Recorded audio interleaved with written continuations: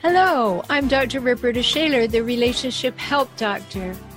And every week here on BBS Radio, my Relationship Help show airs at 11 o'clock on Wednesday mornings, and you're invited to join in.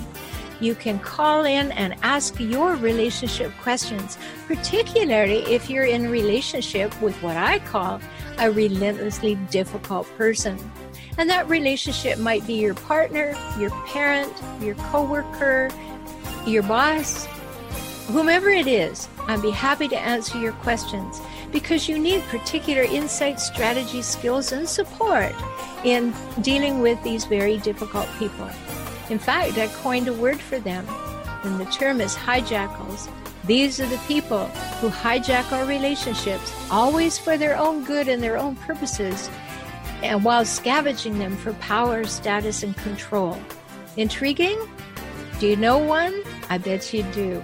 And you'd love to feel more powerful in their presence. So join me at Relationship Help Show every Wednesday morning at 11 Pacific Time, right here on BBS Radio. And always remember, you can listen to the archives. Go to bbsradio.com/Relationship Help Show. And I hope we'll be talking soon. Take good care.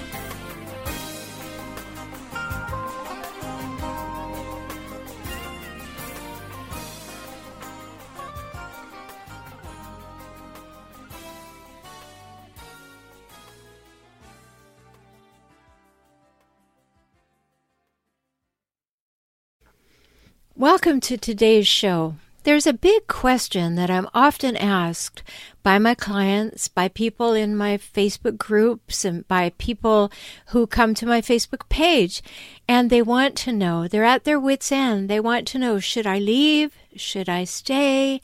How do I know when to leave? Should I even be thinking about leaving? Is that the wrong focus? What should I do? And that question comes up so frequently that today I put together a whole show for you that is about that question. It's a really big one, especially if you have children, because everybody's going to be affected and you have to think it through. Of course, if there's physical or sexual abuse, the answer is always go. Get help, go to the police, report it to somebody, get an attorney, get a restraining order, do something. But all the other areas are rather gray. And so you may be playing them over in your mind repeatedly, and it's kind of keeping you stuck or in a rut. You can't make up your mind because sometimes the relationship seems hopeful and it's going to work, and other times the relationship seems doomed and you just want to crawl in a hole and pull the hole in after you. So I really understand that. I've been in those places too, so I really know that that's the truth. And you want to know, is there something I could do to save this? Am I not doing anything? Is it my fault? How do I figure out what to do? Is it all about communication? Or have we completely lost connection with each other? And that frequently happens. So we will talk about those things. And today I'm excited to have a colleague and friend, Dr. Lee Baucom, coming on for 2 segments of today's show. So we're going to be talking about what's the important piece of advice that he gives people to save their marriage, because his website is savethemarriage.com. And that one key piece that he felt was most important is something that we talk about. And what can be done in the face of constant conflict? That's huge. And Dr. Baucom has an interesting take on communication skills, so you'll certainly want to stay tuned and hear that as well. And in the second part of the interview with Dr. Lee Baucom, I asked him, how do you know when a relationship cannot or should not be fixed? And what about a partner who seems to need to create chaos and uncertainty and drama all the time? So we had a very interesting conversation about that. In another segment, I brought you some ideas on a new phenomenon. It's been happening for the last 20 years in particular, but it's getting more and more press, and that's the phenomenon of living apart together. Many people find that that's a solution for them, that they still really love and appreciate their partners, but there are things about living together that keep showing up and causing problems. And when that happens, then you begin to doubt the entire relationship. And so you think about splitting. But I wanted to bring you some ideas on living apart together. It's really a thing. They're called LATS, L-A-T-S, living apart together. And it's happening in many parts of the world, in particular Britain and the United States, I'm going to talk about today. And it might be a solution for you. I know people who live, 2 blocks apart, and the children go between the 2 houses and things got fixed really fast and really well. So that might be something that you'd like to consider. And in the final segment today, my personal opinions on how you know when to stay and when to go, and whether you should be packing it in or packing more in. It's always important to make your relationship a top priority. And that's difficult when you're juggling careers and finances and children and all kinds of things at the same time. But remember that relationship is what is going to be left after the careers are established and after the children are raised.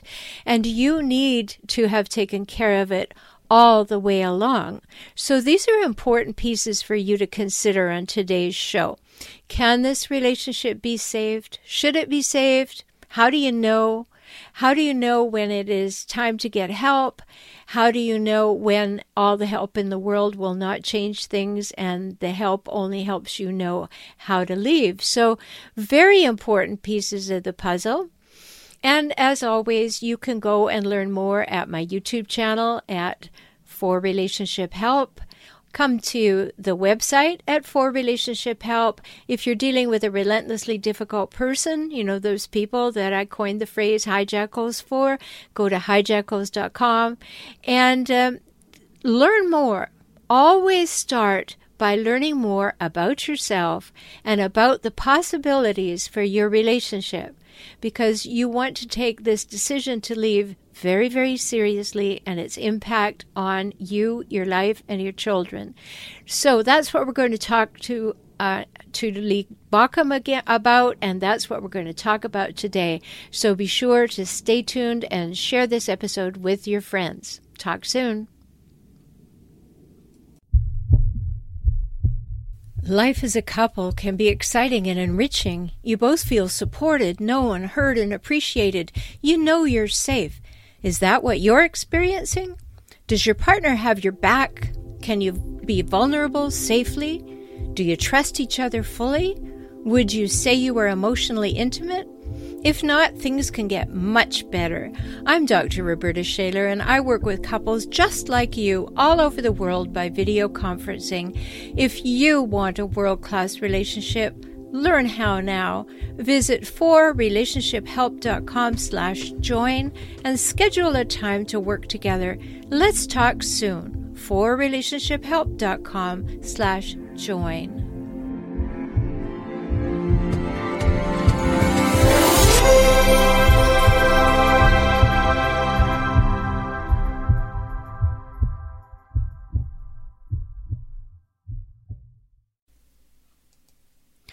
Is living apart the best way to keep your marriage together? Despite what everyone tells you, there's no right way to do marriage. Today you may have more viable choices than ever before. One thing that hasn't changed is that everybody seems to have a judgment about how you're doing it, right? So don't let that sway you. Maybe you just can't do it the way Mom and Dad did. Maybe even Mom and Dad would have chosen differently if their world had offered more choices. You have options. It's absolutely okay to live the way you want to live, apart or together. You put the face on your marriage that optimizes your relationship. A satisfactory, thoughtful decision can really produce an amazingly drama-free environment for you and your children. Living apart together, that's a real thing. Living apart together, some people call it LATS. Living apart together is a conscious, intentional lifestyle choice.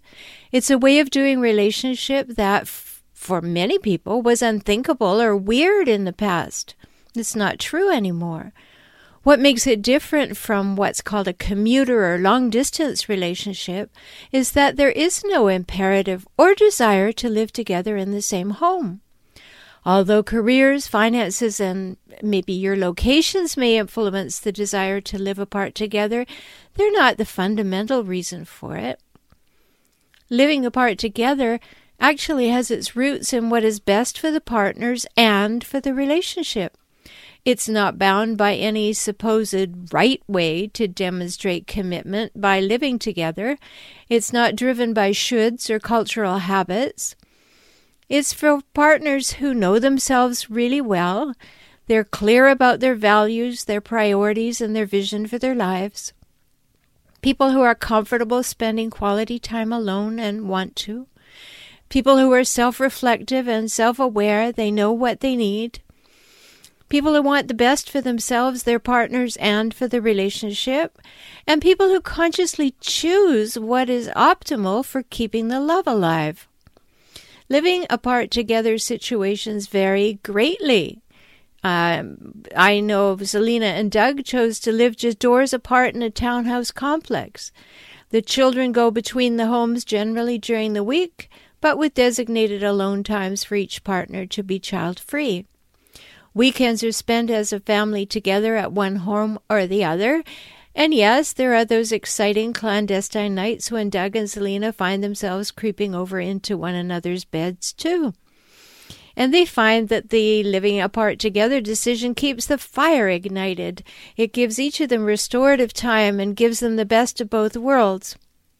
The children, too, they have two happy parents who love each other and show it.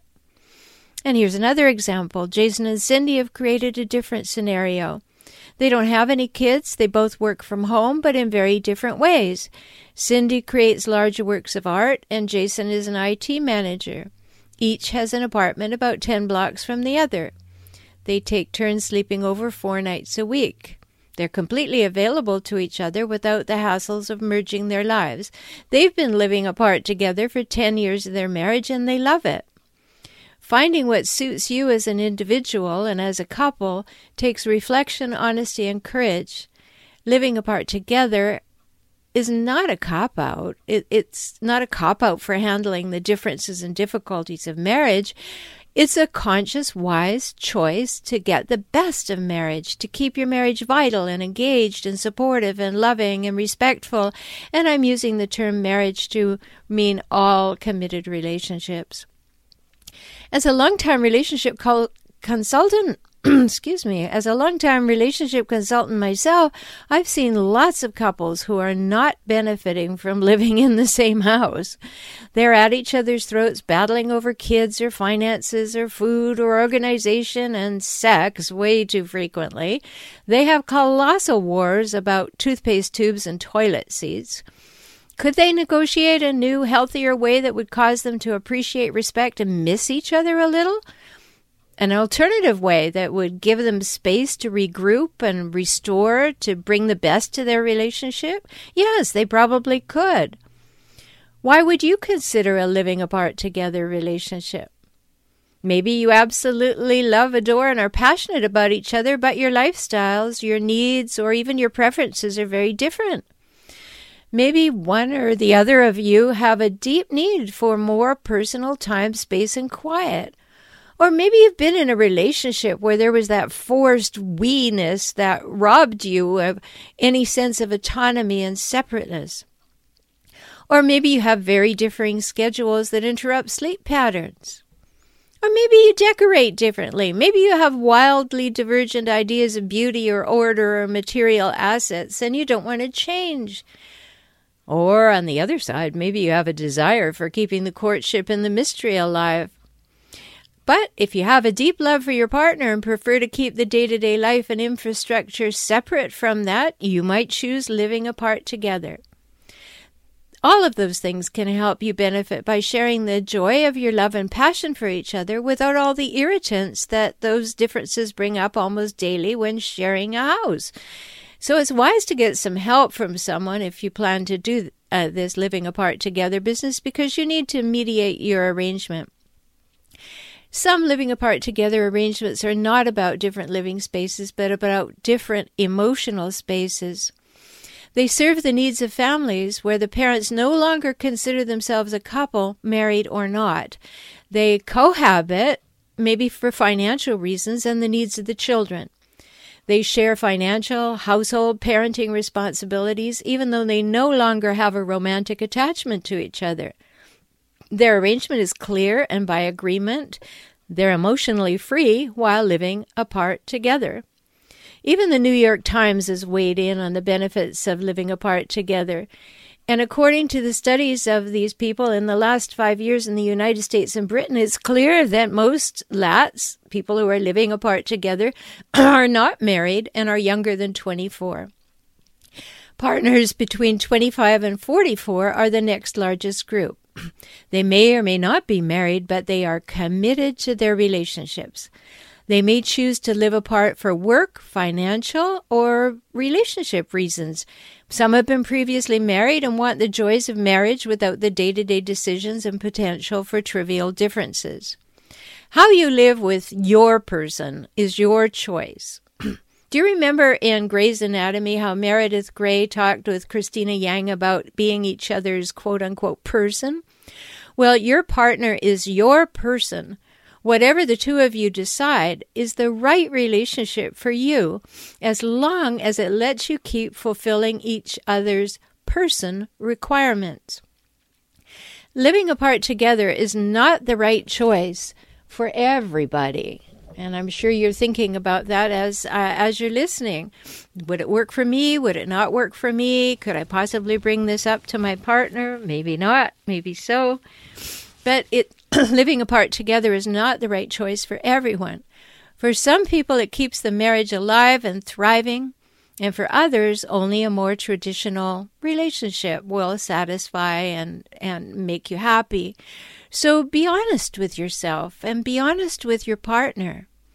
If either of you have concerns about jealousy, loneliness, sexual needs, or insecurities, a living apart together arrangement might be too risky for you to consider. That's okay. Know what's best for you both. Distance and intimacy can be great bedfellows, strange as it seems. If you base intimacy on proximity, how close you are to each other in space, then a living apart together relationship across the continent probably won't appeal to you. And there is no right formula.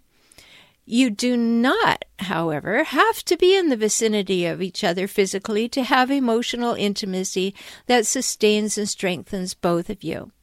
That comes from sharing your values, your vision for your life and relationships, your beliefs, and your purposes in alignment. And it comes from having a commitment to be honest and trusting and respectful in your communication with your partner.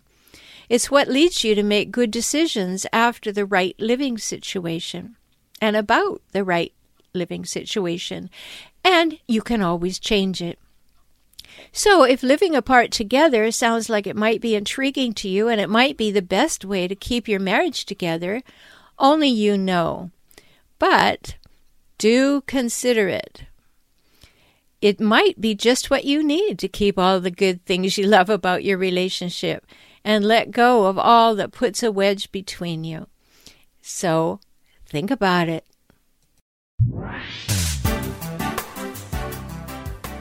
Hello, this is Dr. Roberta Shaler. Are these stories and questions on today's show sounding familiar to you? Are you ready to say no more to the abuse from toxic people in your life? I'm so glad. You matter and you deserve to have real love, true love in your life. Love from yourself and love from others. Not that demeaning, discounting, and dismissive masquerade that a hijackal pretends is love. I can help you regain yourself, your self-esteem, your self-confidence after a life with a hijackal, whether it was your partner, an ex, a parent, or a child. Let's work together now. For individual sessions or small group coaching, visit forrelationshiphelp.com/join. Talk soon.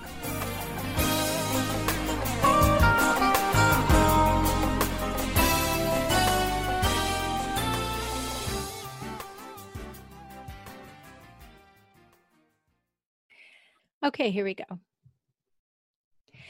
And welcome to the second part of my conversation with Dr. Lee Baucom of SaveTheMarriage.com.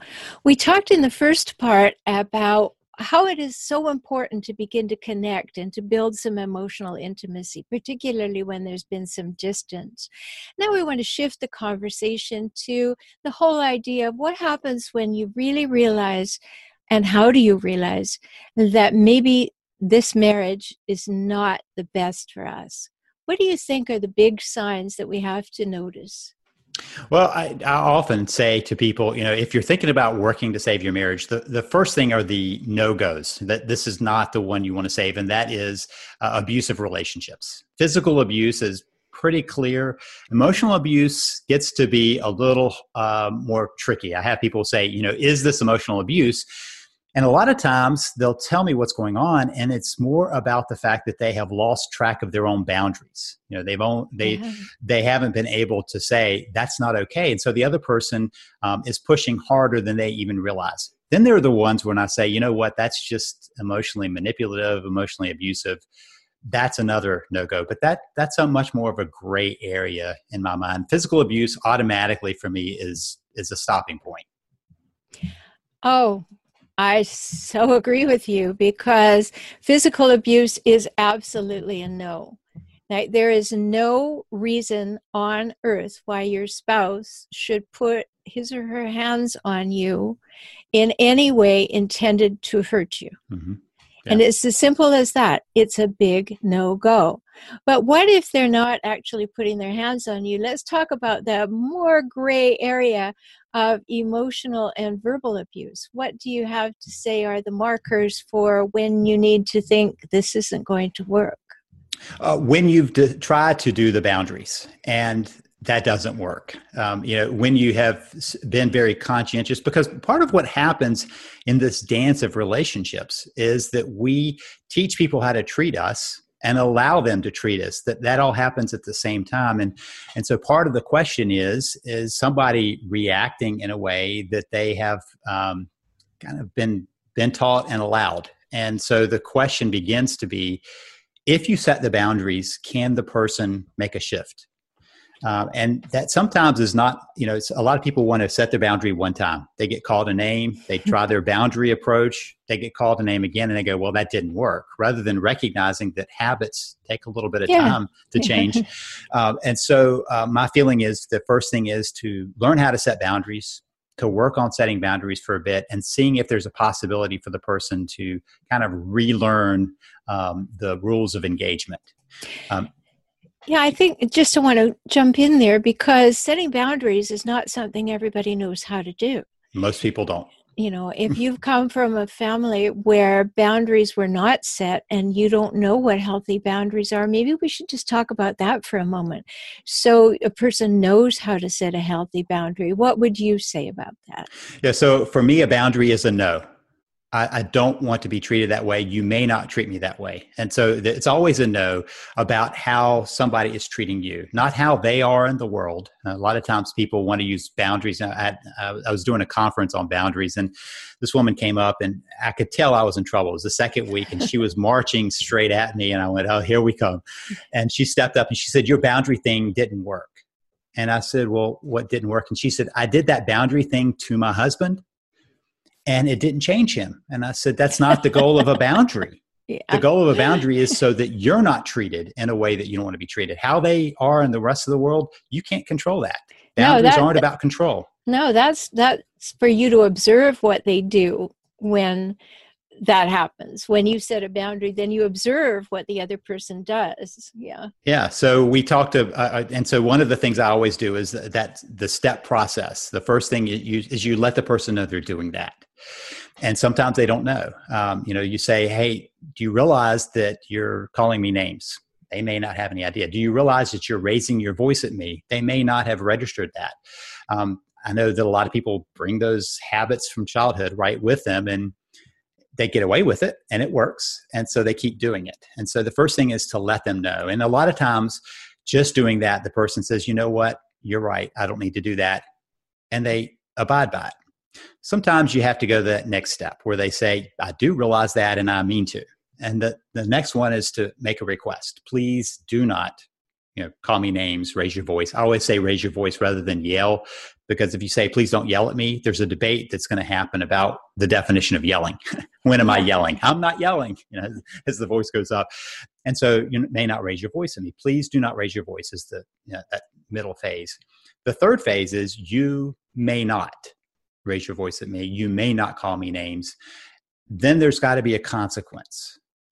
Right. And the consequence doesn't have to be, or I'll divorce you, or I'm going to move out. It could be, if you continue to speak with me with a raised voice, I'm going to leave the house for a couple of hours while you cool down. Right. And so those 4 steps are, you can walk through them if you know that you can do that fourth piece, which is the consequence. Yeah, and it's very important to have those consequences, because we want to have latitude in the consequences. And what I mean by that, not that they're not immovable, but that you have some versatility in setting those consequences. Like you said, it's not my way or the highway. It's not do that or don't do that and I will leave or stay. It's I may have to leave the room, or I will not respond to you until you change the tone of voice. And I'm just going to fix that right now. It's often not the tone of voice, because so many times I find that the couples that I work with, and I'm sure you find that too, is that they get all wrapped up in the delivery and they're no longer hearing the messages. Mm-hmm. So one of the ways they made a defense to keep themselves out of solving any problems is to say, well, I don't like the way you talk to me. And then they won't have a conversation about the actual issue or the message. Yeah. They just want to stay on that. But as a good example of how to set a boundary, I think you did a great job. So those 4 things are really important. But how about dealing with people who are psychologically predisposed to creating drama and chaos and making life difficult? What do you say about figuring out whether you're with one of those? Yeah. Well, one is whether it's universal for them. If you watch them with their friends, are they doing that? We watch them with their family, are they doing that? If they are that way consistently, that moves it out of the relational realm and it becomes a personality piece for them. That doesn't mean they can't figure that out if they really wanted to. One of the things that I've recognized that more recently is the more psychologized our culture has become, the more people love to label their spouse with some diagnosis. Oh, yes. And that's not always an accurate diagnosis. No. They will often tell me how they're married to a psychopath or a narcissist or a borderline, and sometimes they are. Mm-hmm. But many times it's because they've become so conflicted in the relationship that they have decided that the spouse is the issue. And so part of what we're looking for is, if it really is that piece of the personality, it's going to be everywhere. It's not just in the relationship. If it's a conflicted relationship, but they have friends that they have stable relationships and you don't see that somewhere else, then you can begin to ask the question, is this more about the dance that we have with each other? If, however, they do that consistently across the board, there's at least a higher likelihood that diagnosis may be more factual. I'm going to take issue with that one for this reason. Okay. My work is helping the partners and the exes and adult children of these relentlessly difficult people stop the crazy making in their life. And here's one of the things that happens that's counterintuitive to what you just said, because what you just said makes ultimate sense. But if you look at hijackals behaving with other people, they will have great relationships with them, and all of the abuse will be at home. And it's so crazy making, because then you go to someone else and you try to explain to them that this is happening to me at home, and they say, oh no, that person is the salt of the earth. So they can be behaving in different ways with you than they are in the community or with their families. And that's one of the things that I think we really have to watch out for, Lee, because if we look at them and they're behaving wonderfully with everyone else, we will then, of course, and it's a good idea to be self-reflective and say, am I doing something that other people are not? But if the answer to that is no, I don't think so, then we have to recognize that hijackals are going to make everything our fault, and they're out to have power and control in the relationship. And when they're doing that, they're likely not doing that to other people. they've got that saved just for you. I'll leave that in your expertise. I have generally found that if they start looking around, there are other relationships that have been the same as theirs in their circle. That it may not be universal, but it certainly isn't isolated to one. That's my experience, though. Well, I would agree with that. Certainly, like I tell my clients, if that's happening and look at their relationship with their parents, Mm-hmm. and look there first Mm-hmm. to see how that relationship is playing out, because that's the one that's most likely going to be the one that's similar to yours if Mm-hmm. you're having a great deal of difficulty. But just remember that if you are with one of these people, and I absolutely agree with you, all these people going to the Google Goddess and deciding that their partner is a narcissist or a psychopath or whatever, don't do that. Don't do that. It's not helpful, because then you make it all the other person's fault. Mm-hmm. Like, that person has a label, that person has a problem. And there you are in relationship with them, and it's not going to go anywhere good. Yeah, so important to recognize. So in power situations like the ones that we're discussing, where things are going sideways, can improved communication really help? Well, I'm not big on the communication theory. I've sat with lots of people who said they need to learn to communicate better. And my observation is I understood every word they said. It was not an issue in communication. Perception was an issue between them. And so part of where I focus my energy is less about teaching communication skills and more about looking at how the couples are perceiving each other, and how we change that for ourselves, and how we begin to work towards having the perceptions around the relationship changed. I really wanted you to say that, because I agree with you so wholeheartedly. But, I've read what you've written, and I think you say it so well, because we have this idea that communication skills will be the panacea for everything. So then we just fight better. Yeah, so we're more intelligent fighters. Well, that's Mm-hmm. not really going to help us get to the goal that we have in mind, which is to be loved and respected, to be in a relationship that's honest and safe and caring. These are really important things. So, Lee, I am so glad that you were able to come on the show today. Tell us quickly about your new book. Well, there's a new book, and then there's a new book about to come out. So the book that is now out, came back out in March, is Thrive Principles. Thrive Principles has 15 strategies for how you build a thriving life, no matter what's happening in your life. So this is not a life has no bumps in the way, but how do you deal with those bumps and let those bumps be the ways that you grow into a more thriving life? In April will come out the book about the immutable laws of living. And the immutable laws of living are how we make life easier for ourselves by not getting in our own way. But that will be in a few more months. It comes out as a ebook in January. So exciting. And thanks for being so prolific, because you help so many people. So well, thank you. My guest today has been Dr. Lee Baucom of SaveTheMarriage.com. By all means, go over there and learn. He has gold for you, and he has saved so many marriages. So come back and visit us another time, Lee. Thanks so much. Thank you. Thanks.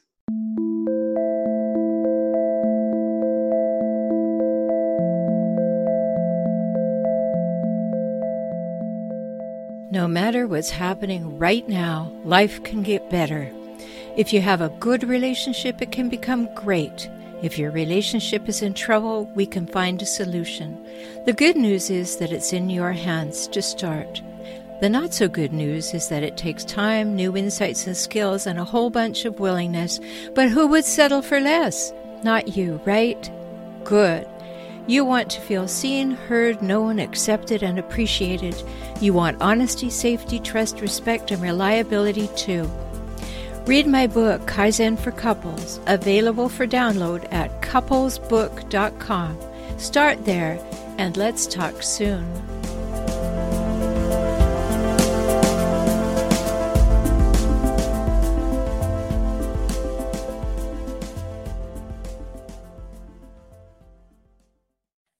I'm excited today to welcome a colleague of mine. We've been talking together for years, and Dr. Lee Baucom has just written another book. And he's written so many that we'll talk about that. But I'm excited to have you here today, Lee, because we're going to celebrate your new book, but also because we have a really important conversation to have about saving our marriages and what we can do when we're really faced with relentlessly difficult people. So let me tell folks a little bit about you. I'm going to read your bio here. Dr. Lee Baucom is the creator of the internet marriage program, Save the Marriage. Dr. Baucom has over a quarter of a century, 25 years plus, of experience helping couples and individuals learn to thrive.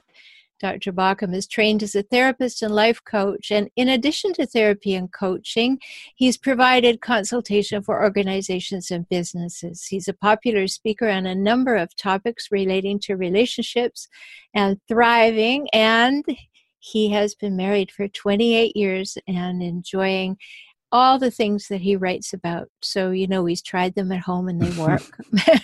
So I'm happy to have you here again, Lee. Roberta, thanks for having me. Oh, it's a pleasure. You've got so much on your website. And for those of you who want to go, just go to savethemarriage.com and you can see so much of what you have and so many interviews. And so they're there for you too. So you know that I want to talk about the more difficult side of saving the marriage, because sometimes we don't recognize the power that we have to save our marriages. And sometimes we have to recognize that we don't have the power. So I want to start by saying, you've helped so many people. I've read the testimonials on your website, and I know that that's true. So what would you say is the most important piece of advice that you can give anyone if they really believe that they want to save their marriage? What's the most important thing? Can I put two in? Sure. Okay. Let's start with a broad approach that one of the things that a lot of couples miss is how important the connection is, that's the lifeblood of the relationship. And unfortunately, connection is under assault on a daily basis. And so a lot of couples get into what I call the pause button marriage. They thought they hit pause because of kids, career, training, whatever. And they figured they would come back to it at some point. And then when they come back and they hit the pause button to unpause it, they realize that the disconnection has happened. Right. And they weren't focused on the connection. So the number one ingredient of a successful marriage is connection. Now, you and I will talk some about unhealthy connection along the way, I'm sure, and what that means with some of the other pieces of that puzzle. But that's a big piece. The second piece is about responsibility. And that's a very loaded term. So let's unpack it a little bit. When I talk about responsibility, it's the ability to respond. A lot of people think when I say responsibility, they're saying, it's that blame. It's from that childhood experience of the parent coming in and saying, okay, who's responsible for this? Which is really a code of saying, who's going to get in trouble for this?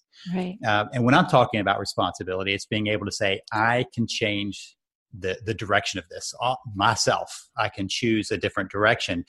And so when there is a problem in the relationship, it's usually based in that disconnection. The connection has been so strained that now the couple doesn't feel the connection enough.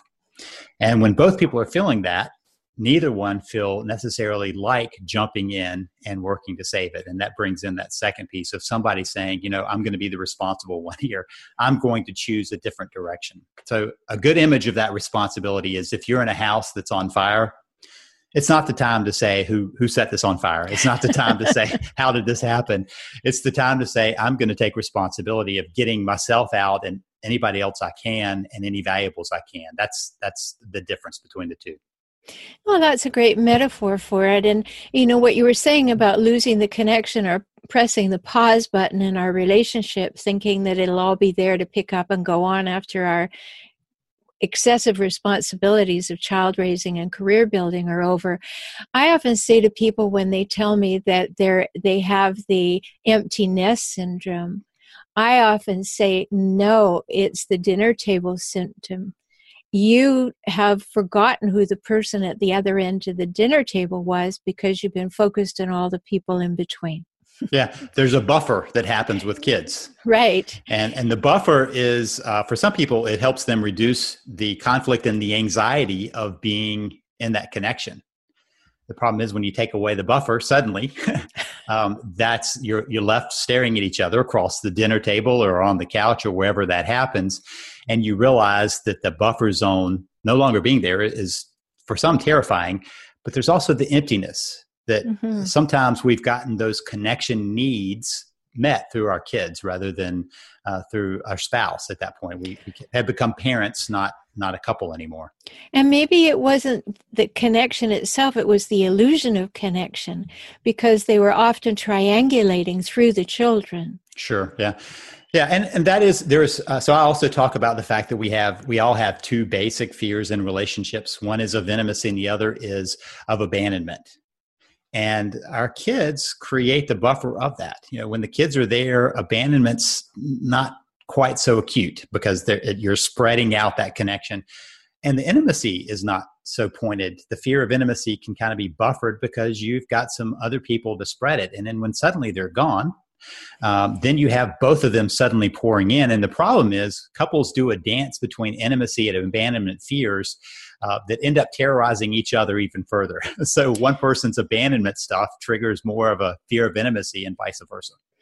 Yes, and many of us don't actually take the time to recognize that we have fears of intimacy or abandonment. We don't even want to admit that to ourselves because that would take some work, that would take some introspection. And one of the gifts that we can always give to our relationship is to do the work on ourselves. Mm-hmm. Wouldn't you agree? Yeah, that's that responsibility piece. Yeah, exactly. And if I don't know who I am, then I don't know who I am as a responder to the relationship. And therefore, I can't explain that to my partner. And when I can't explain that to my partner because I can't explain it to myself, then we're going to have a communication issue. And I know that I watched one of your YouTube videos and you said you were the breakup stopper. So I had this image of a doorstop. So what did you mean when you say the breakup stopper? Well, a lot of times breakups are more about inertia or momentum, one or the other, in that direction. You know, inertia meaning they're not moving anywhere. They're just kind of there. And so eventually somebody is in so much pain that they take action. Sometimes it's just the momentum that nobody's changing course. They're headed towards that end result. And so part of what often happens for people coming to me is they've had a spouse who said, you know, I love you, I'm not in love, or they've said, I found somebody else, or they've said, this just isn't working for me, I'm miserable. I mean, there are lots of ways that they come into our frame. And so what we're trying to do is stop the unnecessary breakups. And as I've said very clearly, we're not here to save 100% of the relationships. There are some relationships that can't be saved, and then there's some that should not be saved. But we're looking for the ones that are abandoned too quickly, where the person just doesn't see an alternative. And so part of what often happens in a relationship is that nobody sees another possibility. It might be because they grew up in a household where there was no other possibility. You either lived miserably or you got a divorce. Those were the only two options. And bringing in another option, the third option of working on things and restoring them, often brings a slowdown to the momentum or pushes them off of their inertia into something better. Yeah, I think that's a really good description, Lee, because we do tend to be kind of black and white about it. Either we're really together or we're really apart. But there is a whole lot of intervening variables in the middle there. And sometimes we're in a lot of conflict. And I know that you've said that conflict erodes connection. I've said it too. But what happens if the conflict seems constant? So conflict creates disconnection, but it's also a symptom of disconnection. What I've noticed is that the more disconnected a couple, the more the little things irritate. And so whatever might be manageable at another time ends up being overwhelming because the connection can't hold it. And once that connection has eroded, everything feels like a conflict. Conversely, if a couple begins to connect, the conflict naturally begins to lower because they have a stronger sense of being in this together and on each other's side. And so you have that back and forth that's possible. Interesting thing for me in conflict, as I've come to think about it more and more, is conflict really is a race to be the bigger victim. You have to be playing that. I love that. So say that again. Conflict is a race to see who's the bigger victim. I'm comparing my victimhood to your victimhood. If I'm not a victim, I'm not in conflict. And so there's always that basis. I used to say that arguments were two different people with two different opinions trying to convince the other of it. And the more I've reflected, the more I realize that's still true. But it's a race to the bottom of the victim pool that really fuels that conflict. I bet a lot of people listening can really relate to that. They don't want to, but they got it right away when you said that, because it's sort of like whose truth is more true competition. Mm-hmm. Like I'm worse off, or you love me less, or I've been more poorly done by, and we get into that victim pool, as you say, and the race to the bottom. Yeah, it's important to notice if we're caught in that, because there certainly is something we can do about that. As Bob Newhart says, just stop that. Right. And you have the ability to do that. I mean, if you're listening and you're thinking, okay, well, I want my partner to go first. Think about it. You could stop that. You could be the one who has the power to stop that. And that would be a really good idea, because that will help you feel powerful, that you can make that contribution, and you'll be empowered to do that. We're going to talk in the second half of this conversation about the downside of some relationships are better not staying together. But if you could say just something about how you build emotional intimacy in the face of the conflict, that would be a good segue into the second part. Yeah, I think there are three ways we connect. We can connect physically, emotionally, or spiritually. And a lot of times the conflict is happening in that emotional zone where you're playing tug of war in the emotion. So you're not listening to each other and not giving any credence to the other person's opinion. And so a step would be to recognize that part of your task is to move towards your spouse emotionally. That would be a piece of that emotional connection. The second, physically, something happens when humans touch, and that capacity of even if it's just a hand on the back, of how that changes us biochemically. That's an important way we bond. And then spiritually, to be talking about what are the bigger topics, what are the big issues at hand. So we can talk more about that. Yeah, we sure will. So I hear the alarm. Listen to part 2 and catch up with these issues. Talk soon. Okay, I don't know what happened to this. I'm going to have... It won't stop. Stop. See, it's still going. Right, it went away. All right, let's set it for the second half now.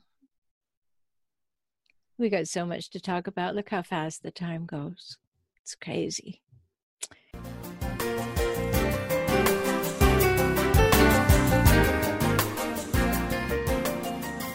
Hi, this is Dr. Roberta Shaler. Handling hijackals is exhausting. It's never ending. An endless cycle of crazy making, alienation, and constant drama. And cycles are difficult to step out of. I know, because I've been there too. And that's why I reach out to you to offer the insight, skills, and strategies you need to heal. My small group programs, Handling Hijackals and Hijackal Recovery and Rediscovery, will shortcut your journey to healing, to save your sanity, and to stopping the crazy making. Visit forrelationshiphelp.com/join now, and let's talk soon.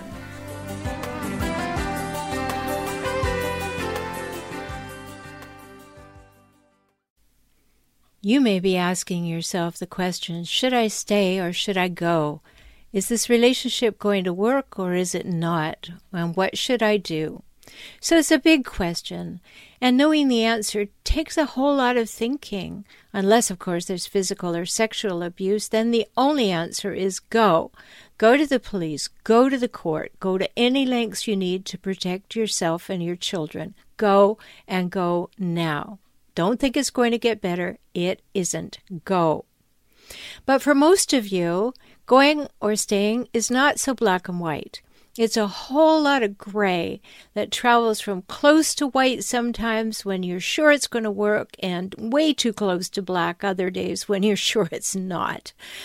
I think most people are hooked on hope, and you've probably heard me say that in another episode. And being hooked on hope is not a bad thing. We want to believe that things can be different, that people can learn, and relationships can change. And for the most part, they can. You have to learn how, and that takes time, money, and a whole lot of willingness, but you can, and it's worth it because it's your life and the quality of your life. So you want to believe that things will work out, and you may even think that time will be a factor that will make it happen. Sure, that's true if one person is going through a bad patch of life and the other recognizes and makes room for that. But too many people believe that time by itself, the passage of time, will magically change a relationship. You can go on being and doing what you've always done and get a different result. Now, you know that even Einstein said that's the definition of insanity. It's not going to happen. We have to pay attention to the relationship, focus on the relationship, talk about the relationship, and make agreements about the relationship so that it can improve. It can appear to happen that time lets things improve, but that's where things get dicey. You might think that things are getting better or have at least settled down and not realize that the only thing that's happened was that you and your partner created more distance and less trust. So you talk less, so you argue less, but it goes along with less respect, less honesty, and definitely less intimacy. So don't be fooled by a lull in the action. If the air hasn't cleared, and it hasn't been cleared on purpose, the problems have gone underground, and now you're sitting on a minefield. You have a false sense of security in that relationship. Is that possibly what's happening in yours right now? You don't want to face it, you don't want to do something about it, so you're just kind of accepting that it's pretty awful, or that it will do, and you're settling for the relationship? Remember, your children are watching. Is that what you want them to learn about how a good relationship works? So maybe you have fewer fights, but you have less interaction. That's a sign that trouble is still brewing. And when you don't actually handle an issue between you, it will rise again. The Gottman Institute in Washington State did research that showed that the average couple has a problem for 6 years before they get help with it. What a colossal waste of time and life. There you are, both walking on eggshells around an issue, hoping it won't blow up, it won't erupt, when you could go and get help to resolve it. And instead, pretty soon there's another issue, and another issue, and another issue. So you really need to care enough about your relationship and care enough about yourself to get some help. If you have children, they're living in the problem. And that's just not fair, especially when you can do something about it. Think of what they're seeing. Think of what they're hearing. Children are at a different stage of brain development, so they're taking things in a very different way. They don't have the brain development you and your partner have. You really need to learn about that. In my books and videos, I talk about 5 things that absolutely must be present. Must be present and constantly in focus for a relationship to thrive. And those 5 things are honesty, safety, trust, respect, and reliability. When those things aren't present, you need help. Honesty, safety, trust, respect, and reliability. How are you doing with that? Should you stay? If those 5 things are present most of the time, you've got a good shot at learning some new skills, getting new insights about yourself and each other, and you can figure out how to improve things because you have the basis of a healthy relationship. Should you go? If none of those 5 things are there, you're just sharing a physical space, not a relationship, and it might not be safe. When that happens, there's either too much tension and fighting or too little interaction and too much distance. So get help to discover whether you just don't know how to be honest or how to build trust. You can do that. If you don't respect each other, that's a little more difficult.